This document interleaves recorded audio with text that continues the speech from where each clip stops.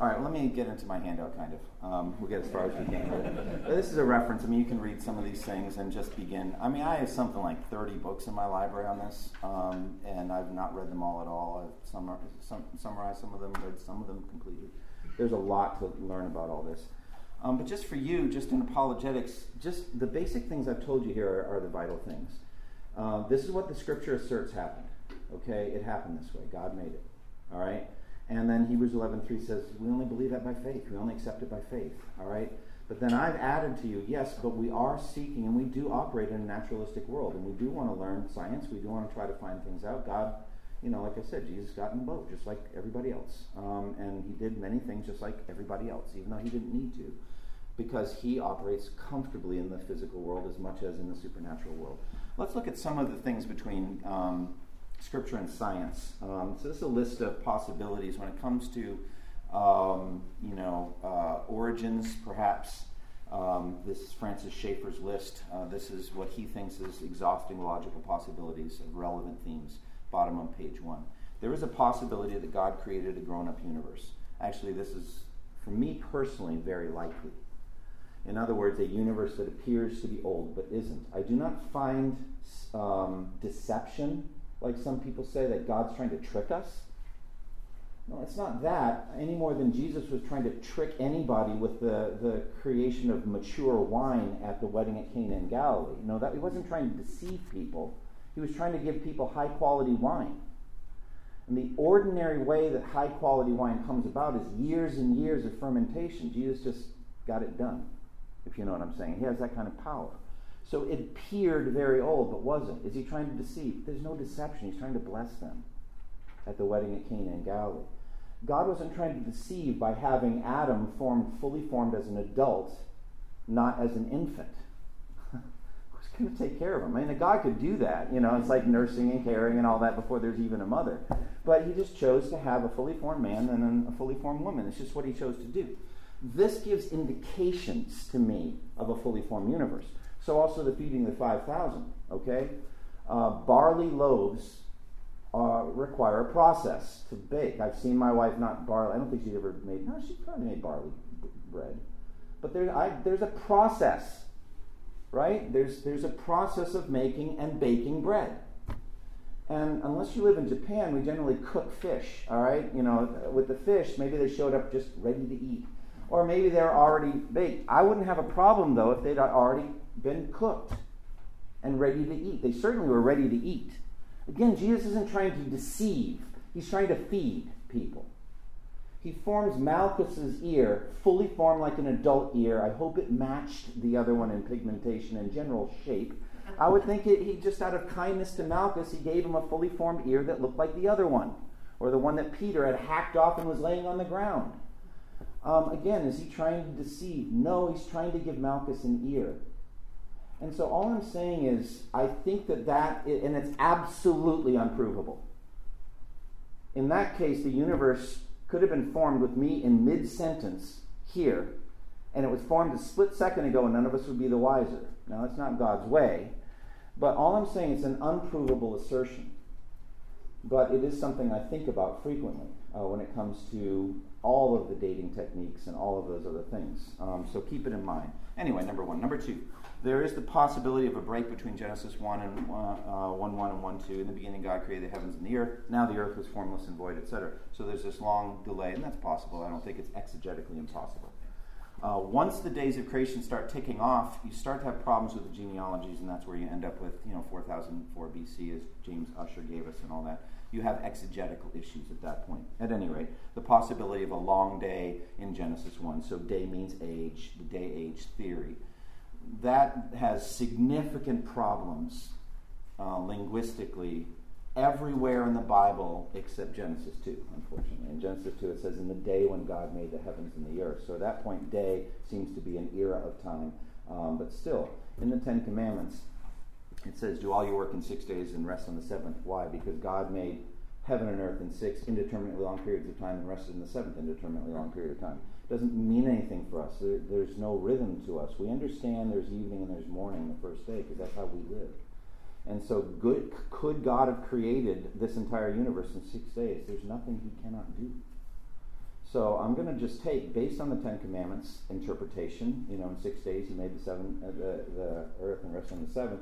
That's what we know as a day. And everywhere else in the Bible, even in the day of the Lord, it's still a day. It still happened a certain day when Jesus returned. So day age is a little hard. And generally, there's nothing in the Bible that requires it. You don't read it and say, boy, we really need billions of years. No, you don't. You just read it and it's like, oh, now we suddenly need millions and billions of years. Why? Because evolution requires it.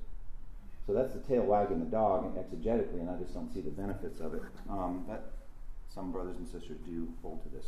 Fourth, there's a possibility that the flood affected geological data. It was a massive kind of earth-rending flood, and it changed things. The use of the word kinds in Genesis may be quite broad. So, just like all human beings on planet Earth, we believe openly came from one couple, twice actually, from Adam and Eve and from Noah and his wife. And so all the genetic diversity of the human race, we think all came from the complexity of the genetic code in Adam. So we wouldn't have a problem with that, and we would do the same thing for other species, etc. Kinds. And then there's a possibility of death of the animals before the fall. I'm not sure why you mentioned that, but we could talk about it. And then where the Hebrew word bara, create, is not used, there's possibly a sequence from previously created things. All right, so those are 7 you want to look at. Now let me talk to you about science. Science. All right. Science is not a monolithic thing. I hope you know that. It's just people doing what they do. So we need to be humble, just first and foremost. I'll never forget when Nathaniel had finished his first unit in math.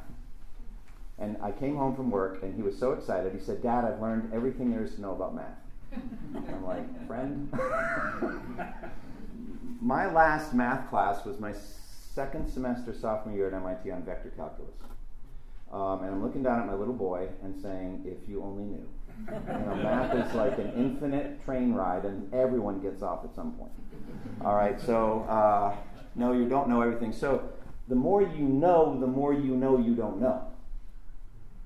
There are probably whole studies that people get PhDs in, whole realms that you didn't know that was even a thing. So you have to be somewhat educated to know how ignorant you are. And so that's, and I think, God willing, the next book I'm going to be preaching on is Job, and I'm excited about that. But boy, does God give Job an education at the end of that book.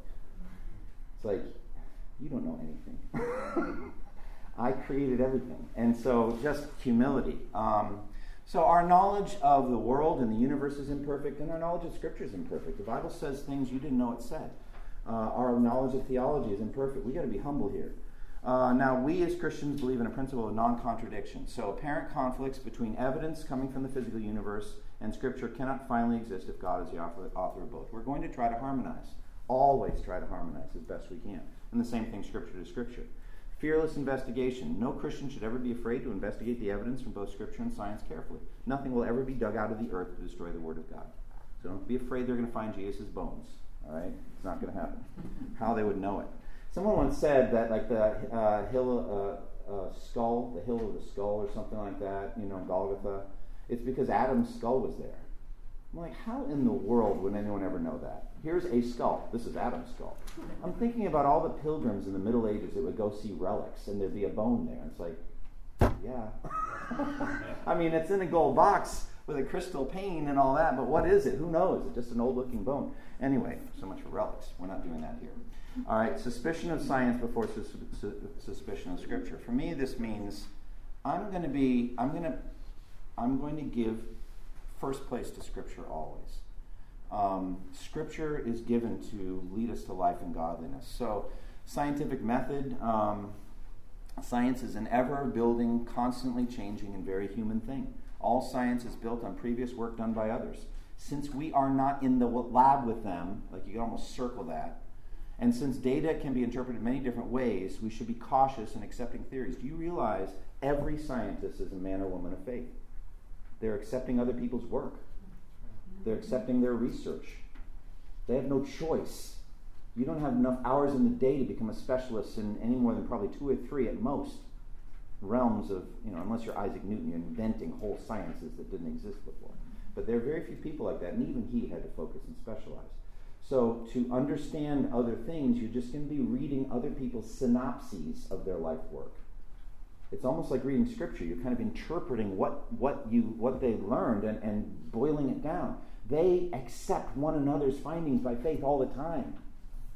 So, when they say, we believe in evidence, and I was like, no, you don't. You believe in trusting science and trusting scientific, and that journal that is, a referee journal that they wouldn't publish it if it weren't true. Don't be like that. Science is very human, and their findings have to be accepted by faith. Also, there are massive shifts from time to time, like moving from the the 19th century Newtonian physics into the Einsteinian era, the relativistic era, which Newton couldn't explain stuff getting up near the speed of light. And, Einstein came in and explained a lot of that stuff, so that was a shift. Also, the nature of the human heart. Human hearts suppress the truth and unrighteousness, and that's especially true when it comes to evolution stuff. They suppress it. What does that word mean to you, to suppress the truth in unrighteousness? What do you think of when you think of the word suppress? Push down. Push down, hold. So what does that show about their attitude? Resist. They're fighting it. They're opposed to it. They're fighting hard. Now look at these quotes at the beginning. Let's look at this. Richard Dawkins, arch-Darwinian. I like that phrase. Anyway, biology is the study of complicated things that give the appearance of having been designed for a purpose. You can add the rest of the words, but aren't, or but weren't, So that seems like holding the truth down or suppressing the truth and unrighteousness. You've got to fight this. And then Francis Crick, same thing, who is an atheist, discovered the DNA. He said, biologists must constantly keep in mind that what they see was not designed but rather evolved. They got to keep working at this. I'm like, because the evidence is like, it sure does seem like it had a purpose. But at any rate, so that's examples of that. And then there's the Emperor's New Clothes, and that's that story of, remember, these hucksters that come in and deceive the king and weave some beautiful garment that actually doesn't exist. And they clothe the king in it, and the king goes out in it, and the rules of the game were that if you are competent for your position, you can see how beautiful the emperor's robes are. And if you can't see how beautiful they are, you're not competent for your position. Oh, wow. Finally the little boy comes in, he's naked. He has nothing to lose. So what does this have to do with science? Well, you don't want to get shouted down by your co-workers that you're incompetent. So you need to sing from their sheet music and accept the things that they accept, and that, especially when it comes to evolution. If you don't, you're not going to get funded. That's key. You're not going to get money. You're going to have difficulties like Michael Behe did after writing Darwin's Black Box. You're going to have difficulty. And fundamentally, they're going to say, look, evolution is essential to teaching science. You cannot teach it without it. Look at the quotes in the middle of the page. Teaching biology without evolution is like teaching chemistry without the periodic table or American history without Lincoln. Okay? So this is Stephen Jay Gould, who was an evolutionist, paleontologist at Harvard. He's deceased now. No scientific theory, including evolution, can pose any threat to religion, for these two great tools of human understanding operate in complementary, not contrary fashion, in their totally separate realms. So that's an atheist. He has no respect for the Bible. He's saying, basically what he's saying is religion, stay out of our thing. Stay in your lane. Don't get involved in what we do. But we Christians don't think that way. I said earlier in this handout, we believe all of the truth is from God, and so we're not going to stay in our lane. We're interested in science. We're interested in the Bible. We're more interested in the Bible than we are in science, because one of them can take us to heaven. One of them can forgive our sins. But science has its uses. All right, Gould's two basic arguments. Evolution is an indisputable fact of science, not merely a theory, and evolution and Christianity can peacefully coexist. Now, some Christians try to do this, theistic evolution and all that sort of stuff, and you can look at those kinds of things. But with the time I have left, I want to skip ahead all kinds of stuff. But go up to page 6, and I'm going to talk about what I call 3 problems for naturalistic evolution. All right, so these are issues that I would have a hard time answering if I were a naturalistic evolutionist. All right, so I had a conversation with a man on the plane. I'll never forget this. This is years ago. And he and his wife were there, and he was sitting in the middle seat. She was in the window seat. I was in the aisle seat. And we got, I started sharing the gospel with this guy, and he was a hostile man. He was in his 70s. he had some experience, not in America, but in some other country, where he lived next to a Pentecostal church that played music all hours of the night, like 24/7. It was just, and the rage was still there. It was palpable, I'm paying other people's bills right now. I mean, I would not recommend local churches doing that to their neighbors. I mean, this is not a good witness, but anyway, they burned that bridge. But, I don't know if there was any bridge anyway to burn. This guy was pretty hostile. And he brought up evolution. He did. And, he when I found out I was a Baptist pastor, it was almost like he didn't want to talk to me. And I don't think he wanted our arms rubbing against each other on the armrest. So, I was like... But then when I told him that I went to MIT and I worked as a mechanical engineer for 10 years, he was a little bit interested. It's an odd combination. So, telling me your story, So I gave him a brief summary, and he brought up evolution. I said, well, I actually don't believe in evolution. I don't think there's good evidence. I think it's bad science. It's bad theology. It's bad science. And it's like, he was shocked. It's like, how you went to MIT and you think that? I said, oh yeah. Why? I said, well, 3 reasons. And I gave him this stuff. And if I could summarize the 3 reasons, where did the first living cell come from? Very hard problem to solve. It's almost insolvable. Because one of the basic principles of biology is life comes from life. Life doesn't come from non-life. There's not a single example of life spontaneous, whatever. It just doesn't. Life always comes from life. So where do you get the first cell? You got nothing on planet Earth alive. Now you have a living cell. How'd that happen? And they'll never figure it out. They keep offering. I saw the Origin of Life Prize. When I wrote this thing years ago, it's $1.5 million. Now there's another group giving $4 million. $4 million to anyone that can come up with a scenario whereby the first living cell came about. Really hard to do. If you figure out what a cell is and does, what's in a cell, and how it functions, and all that, and you're like, all right, you had nothing, you had no cell, now you have one? Huh, interesting. Anyway, so where did the first living cell come from? We Christians should not fight evolution way at the tail end with the origin of man, and species of apes and all that. Go all the way back to the start, because they have no answer. And they're just, all right, secondly, why doesn't the fossil record show a continuous evolution of species? Everything just pops up into the fossil record fully formed, always. There's just not a development. So the fossil record, and Darwin himself said this was the biggest problem for his theory. And he hoped that over the next number of decades that paleontologists would come up with lots of transitional links. And you're not finding just one for man, you're finding them for everything. All these transitional links. And the longer life has gone on, so their theory goes, the bigger their problem is. Like I've said, we should be tripping over fossils on the way home. They should be everywhere. They shouldn't be having trouble finding these links, these transitional links. So why doesn't the fossil record show a constant evolution? When you have, trilobites, these horseshoe crab-looking things, they pop up in the fossil record, lots and lots and lots of them, fully formed. I want to see like 90% of a trilobite. Where'd that come from? Or 80 or 70 or 60, like a dimmer switch. A whole journey until you get a trilobite, because they're pretty complicated and you can't make one in your lab at home. So where do they come from? Fully formed in the fossil record. It's a big problem.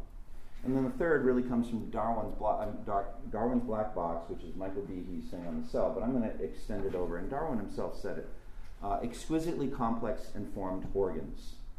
What they call irreducible complexity, things that need each other in order to function and live. What I would say is, all right, how do you evolve up into a complex functionality, like, let's take flight? So, by an evolutionist way of thinking, there was a time that nothing on Earth could fly. So the capacity for flight evolved, right? There are 4 different types of flight species that fly. There's insect flight and mammal flight, like flying squirrels and birds with feathers. And then there's extinct flying, reptiles, like dinosaurs, raptors, I don't know what. Those are the 4 different modalities. So the 4th one we don't have to talk much about. It's whatever we can find from the fossil record. But let's set that one aside. But let's zero in on birds, all right? Birds need wings. Wings are amazingly complex. So let's just zero in on the wings and the feathers and the wings, all right? What good is 60% of a wing evolved on that journey? What good is it? What good is that wing? And I remember talking to this guy, and he said flight is incredibly helpful in natural selection. It helps them get away from predators, or if they are predators, it helps them like a hawk. I said, stop. In your scenario, they're already flying. In mine, they're not flying yet, and they won't for another 100 million years. But they're working toward it. There are genetic mutations helpful for flight down the road. Why retain them? Your rules of the game are random mutations that prove beneficial, but they have to prove beneficial every step of the way, or they won't be passed on to their descendants. That's your rules, not mine. So how do you explain why this creature is dragging around this useless vestigial thing that it also passes on to its progeny, only better, a little bit better? We're going to make the journey in my generation from 60% of a wing to 61%. All right? So that another 100 million years, by gum, we're going to get there. We're going to have flight. Makes no sense. Why would it pass on the mutations? It's a relevant question, needs to be answered. And if I were them, I can't answer it. What this guy did was get angry. He just got angry at me. His wife is a faithful Roman Catholic. Been working on him for years, was rooting for me, and just kept quiet the whole time. Probably praying for me or something like that. I don't know. And he was just steaming. And one of the things I learned from Greg Kukul in his tactics book is, like, if either one of you gets angry, you've lost as the Christian. But I can't control that. So I had to dial it down. I had to get away from the whole topic. It was not going to be helpful. Because, friends, you know you can win the battle and lose the war. You can checkmate them logically, and they don't have an answer, and they feel trapped, and they just want to rip you apart. They're not convinced. So, but we got to heat quickly. He was writing a book on evolution. I was annoying him. Can you just put an appendix on these 3 questions and your best answers to them? So that's a summary of the pages that follow here. Do you have any questions before we look at details? What are the 3 problems that I brought up? Where did the first living cell come from? Fossil records. Why don't the fossil records show continuous evolution of all species? And exquisitely complex organs, how do you get there when they're not useful all along? How do you evolve up? Or I like saying, what's the good of 60% of a wing? It's just going to get in the way. So those are the 3 problems they have to answer. Please don't think that these brilliant people haven't tried to answer them, and they do, and they can come up with, people have been working on Behe's Darwin's Black Box, which is the complexity, irreducible complexity of the cell ever since he published it. He has had a difficult life ever since he published it. That's the Emperor's New Clothes thing. It's hard for him to, hold down jobs and all that because of the funding and that whole thing. So, at any rate, these 3 questions, have them in your minds. Now, you could say, look, I can't really drive that vehicle. If I bring those up, I'm really not going to be able to say much beyond it, and I understand that. Keep in mind, one of the purposes of apologetics is to confirm the faith of those that are already Christians. So that you know that just because there's evolution out there doesn't mean that you need to not trust the Bible. Just keep having your quiet time, keep reading the Bible, and don't worry about what these people are saying, because there are good answers. And so for me, that's a function I get to play. But I can't carry other people's shoes in these areas of, like, microbiology. I'm not a microbiologist. I'm just told by microbiologists that the cell is very complicated. And you look at diagrams of it, and it's like, it makes sense. I don't know how you go from nothing alive, now suddenly you have a cell. And boy, that cell needs to have a busy couple of hours, because it's not going to last long in that kind of primordial soup. And it better procreate. It's just bizarre. I don't know how anybody can believe this stuff. But anyway, let's dig in. All right, inverted pyramid of cards. Do you see that? Isn't that a cool picture? I was looking for that, and whatever. Where do I get this? You know what a house of cards is, right? And you make it with a, kind of a wide base and go up, like, it's almost like a pyramid. That's what you generally try to do. Have you guys ever done that? Built a house of cards? Yep. All right, some do, some don't. Toward the end, how do you feel, brother? When you're building, you're at the highest level. You got the last few cards to put on. What do you think? You don't breathe too much. I saw some guy that did a world record Jenga tower, and some reporter came and accidentally knocked it down. It was one of the funniest things I've ever seen. Laugh. Here's this guy works on this for hours, days. and the thing comes down.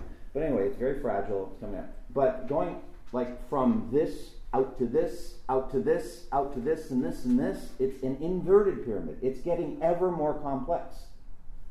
And every step in the way is running contrary to the normal thing that we see in the universe. Things don't go up into greater complexity. They go from complexity down into rot. Your kids, the room gets perfectly clean. Wait a week, an hour, and it isn't there anymore. All right, so you've got this inverted pyramid of cards. Every step, something is adding more cards to make it ever more complex than it used to be. And picture a big fan, like a Hollywood fan, like off, 10 feet away, blowing this way as each card is being placed, because it's running against forces at every step. And that's what they want us to believe. We're going from, the Big Bang, in which there was almost nothing, but just a whole bunch of everything in one very, very, very tiny, small, hot thing. No one knows what it is or where that came from. Out it goes, Big Bang. Then stars are formed, solar system formed, Earth is formed just right for life. By the way, there's a 4 or 5 page article at the end of your handout here on how just right for life the Earth is. It's amazing how just positioned the Earth is from the sun, how the temperature is right and all that. I won't get to it today, but it's really good. I don't know who wrote it, all right? So, guys, these are BFL handouts. Please don't accuse me of plagiarism. I absolutely plagiarized other people's work. I just didn't footnote everything. So, I'm not claiming this is mine, but I'm just saying it's helpful words for you. I'm not writing an article here, in which case I would have to footnote. By the way, for my books, I have to ask permission of everyone I mentioned in my books. Baker Books requires that. I had asked my son permission to tell a sprained ankle story. I had to get his written permission. That's true. At any rate. All right, going down from there. Earth formed just right for life. Then non-living chemicals move to amino acids. Then amino acids, they all have to be left-handed to be biologically active, move up to proteins. Whoa, what a step that is. And then from proteins, you're going to go to RNA with its proper sequence. From that to DNA with its proper sequence. Then we're going to have single-celled organisms, life according to definition. That's your first time you have life. Then single-celled organisms have to move up to multi-celled organisms to invertebrate marine life, invertebrates to vertebrate marine life, vertebrates to amphibious animals, amphibious animals to reptiles, reptiles to mammals, mammals to primates. Is that the last step? Nope. Primates to man. But between step 6 and 8, you've got probably 20 more things to add. I know. If you want to add and just totally confuse us, go for it. And again, keep in mind, what do we know about these things? I don't know. This is not my area, but I think this is the general roadmap that's laid out for us. And the general journey from less complex to more complex is clear. Always, always moving in that direction. First challenge, primitive Earth atmosphere. All of the models had no oxygen. And why is that? Because oxygen destroys things. So who are those guys that came up with protein in some cell in the University of Chicago in the 1950s? You remember what I'm talking about? These guys that percolated some things and added a spark and made the basic building blocks of life, so we're told. There was no oxygen in the thing. All right? None. Of course, living things need oxygen to live, so you have a basic oxygen problem because you don't want it there because it blows things up and burns things, but you want it there to live. So that's interesting.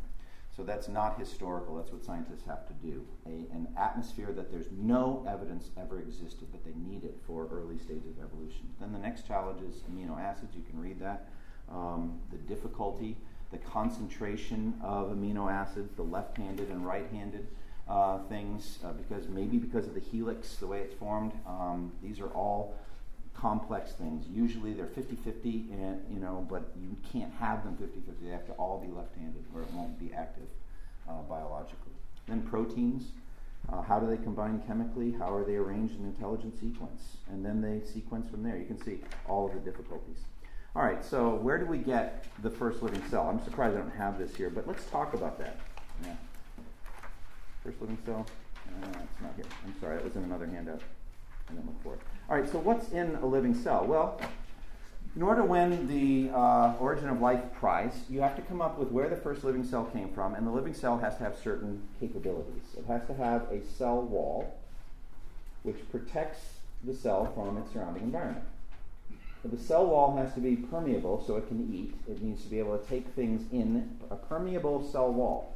I'm told that's a big deal, at any rate. So in it comes, and then waste goes out. It's got to be able to eat and excrete. It needs to be able to interact favorably with its surrounding environment, at least for a while, for its lifespan. It might want to be able to move around, maybe not. It definitely needs to reproduce. Because if it can't reproduce, what's the point, friends? We wouldn't be talking about it. It wasn't famous. It lived and died, and we never knew about it. It has to reproduce. It has to be able to pass on its code to its children. Unbelievably complex to do that.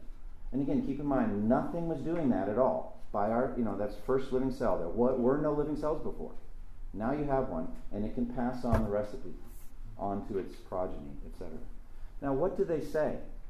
Well, what they say is that life evolved somewhere else and came here on an asteroid. I like that one. Frequently, they just do what we do in some cases. They say, we don't know, but clearly it happened. But just know how unscientific that answer is. There's no evidence, there's no way to answer, but they're just sort of just taking on faith. We don't have any way of, and Stephen Jay Gould said that. He said, I have no way to explain where the first living cell came from. I have no answer for it. But it clearly happened. I'm like, well, you sound like a believer. Why don't you just apply Occam's razor and come on over? Yeah, that would be cool. The simplest thing is God just made it. So living cells, and just look it up. If you have time this afternoon, look up Origin of Life Prize. If you want to win a cool $4 million for your family and all that, be sure to give a tithe to the church. Actually, I'd rather you don't do the whole thing because it would not be helpful. I just don't think you can do it. That's why the money just keeps going not claimed. Because it's just very, very difficult to come up with just a logically consistent scenario whereby this stuff happens. Very, very difficult to do. All right, what about the fossil record? All right, page 8. Charles Darwin's assessment of his own theory. All right. Charles Lyell, who was a geologist, he never accepted Darwinism because the fossil record didn't show it. Darwin said this: why, if species have descended from other species by insensibly fine gradations, do we not everywhere see innumerable transitional forms? Why is not nature in all confusion instead of the species being as we see them well defined? Do you see that phrase, innumerable transitional forms? He's honest. That's what we need to find, not just one missing link. Please don't buy into the missing link thing. We're talking about innumerable transitional forms. I mean, we're talking about a dimmer switch, aren't we? That's just gone continually to brighter and brighter and more complex. So every step of the way has to be... Now, we don't need a fossil record for every step of the way, but just some connect the dots things. You don't see that. And, it's a problem. I don't know where it says this, but... Yeah, I don't remember. This is all kinds of complexity here about the fossil record. But Stephen Jay Gould actually posited a theory called punctuated equilibrium. And what this is that basically evolution, that the fossils, there's just not that many of them. It's hard to get fossils. You have to have a flood, let's say, or a creature getting caught in the mud somewhere. Most things don't leave fossils. And I understand that. But still, there's been a lot of time, so there still should be a lot of fossils. But what Gould said is, it's just not an accurate record of what happened. It's like strobe photo kind of thing. The evolution happened between the photos. So basically, you get the idea of not this as evolution, but this as evolution. And the fossils take photos of these stable things. The evolution happens here. And there's just no time for fossils in there. That's called punctuated equilibrium. Do you know what's going on when someone like Stephen Jay Gould posits a theory like that? He's punting on the fossil record. He's given up on it. He's saying it's not going to help us. The fossil record doesn't show evolution. Now, I think that's significant. Now, understand, that theory is very controversial because they know it's punting on the fossil record. They don't want to give up on it.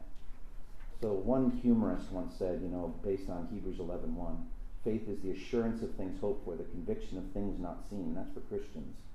For evolutionists, It's based on the fossil record. It's the assurance of transitional forms hoped for and of fossils not yet seen. And they're constantly waiting for some find somewhere that will help the case. But just know this in history. Just look up, if you want, Stephen Jay Gould, Punctuated Equilibrium. You see a guy who is a paleontologist at Harvard punting on the fossil record. What does that tell you? Fossil record doesn't show evolution. It's not helping their case. So they gave up on it. Okay? And then the final is of those transitional forms, irreducible complexity. That's, basically the idea of the mutations have to be useful every step of the way. I want to show you my personal contribution to this whole thing on irreducible. It's on page 12. I'm so proud of this. Okay, this has to do with, I play with words all the time because that's more my gift. So word evolution is based on the word Shoney's. All right? You see it?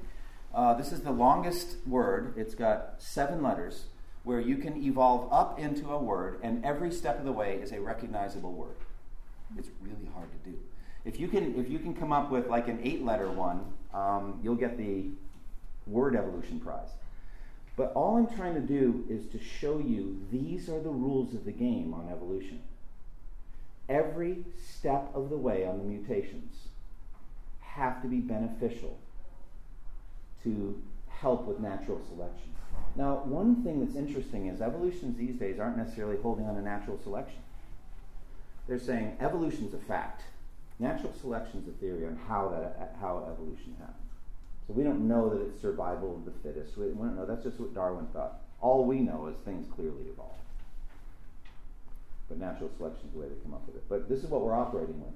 And their basic mechanism is how evolution happened is random mutations. We don't know why they happen. Helpful mutations help the species in that generation to survive and pass its genetic pool on the numbers. And in that way, it's survival of the fittest. All right, so remember, we're almost out of time. Remember at the beginning I was saying apologetics has both an offensive and defensive aspect. We have to defend our faith. We have to go offensive and show problems on the other side. These have been more offensive.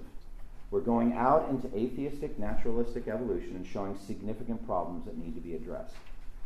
None of this will bring somebody to faith in Christ.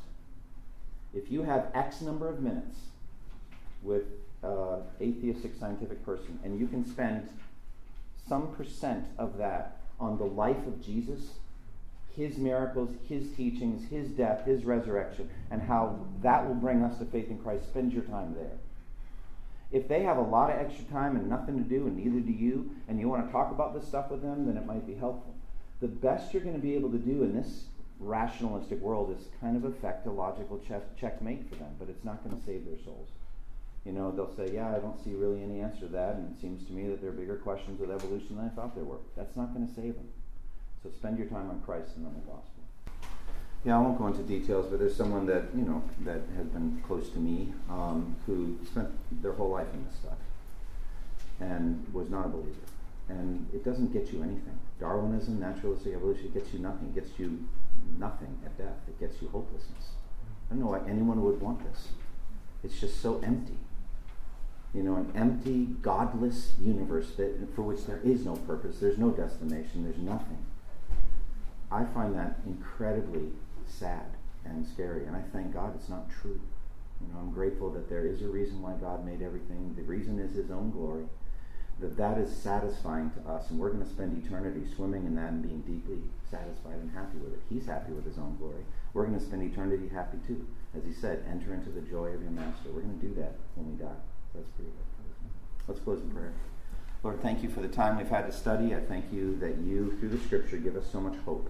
I thank you that you give us good reasons for why there is a universe to begin with, and what our purpose is in it, and what the morality is, the laws by which we are to live, and where we're heading. We thank you for all of these things. And I thank you for these brothers and sisters and the time we spent together. And I pray that as we go now into worship, be with us, O Lord. Help us to worship you and to glorify you by your Spirit. In Jesus' name, amen. Thank you for listening to this resource from twojourneys.org. Feel free to use and share this content to spread the knowledge of God and build His kingdom. Only we ask that you do so for non-commercial purposes and in accordance with the copyright policy found at twojourneys.org. Two Journeys exists to help Christians make progress in the two journeys of the Christian life, the internal journey of sanctification and the external journey of gospel advancement. We do this by exporting biblical teaching for the good of Christ's church and for the glory of God.